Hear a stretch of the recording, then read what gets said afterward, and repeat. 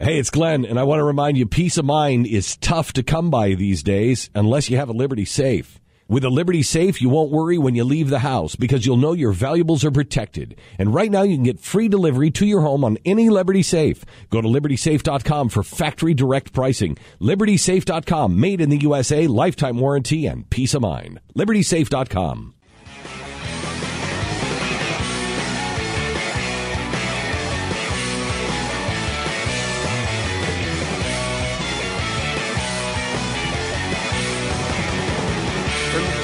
Triple 727 back. It's Pat and Stu. Welcome.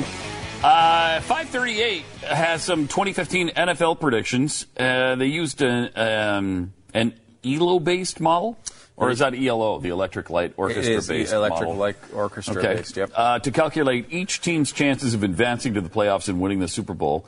Super Bowl 50, by the way, this year. That's kind of cool. Super Bowl 50. Yeah, I'll be there, Pat.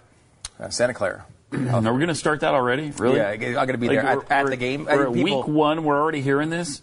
Seriously? Hearing that I'm going to be at the Super Bowl? Yes. Oh, my gosh. Yeah. Well, I mean, I think it's important that people know that this show, unlike many others, takes the time to send a correspondent every year to the big game. I'll tell you one thing. I'll tell you one thing. If this show is sending you, there's going to be a strike. And I've tried to expense the tickets. It doesn't work. Doesn't work? No. Yeah, I wouldn't think so. No. I don't know why. I mean, it is worth giving it a shot. Yeah. What are they going to do? The worst thing they could do is just, hey. Didn't you call in from the Super Bowl at one time? That's many work. times I have. Oh, Yeah, thank you. That's work. I mean, I can run that by the IRS. See what they try it. See if they run it up the flagpole. See what happens. No, I definitely. This is interesting, though. Take it out for a drive. The ELO rating, or Electric Light Orchestra rating, that 538 uses is really a cool concept, which is it allows you to compare teams of any era to other teams with a sort of statistical-based formula that they don't necessarily tell you all the details of, but they do tell you a lot of them. And what they do, they can also use that to project if they'll make the playoffs and everything else. And it's basically how you compare to other teams that you're playing and how good your team, what are your margins of victory. All those things are all taken into account. So they are saying this. We have the actual graph here. Can we show this? You've got New England is number 1 right now after the first week. Seattle number 2, Green Bay number 3, Denver number 4, Dallas number 5, which is interesting because they really struggled in that game. Seattle lost. How are they number 2?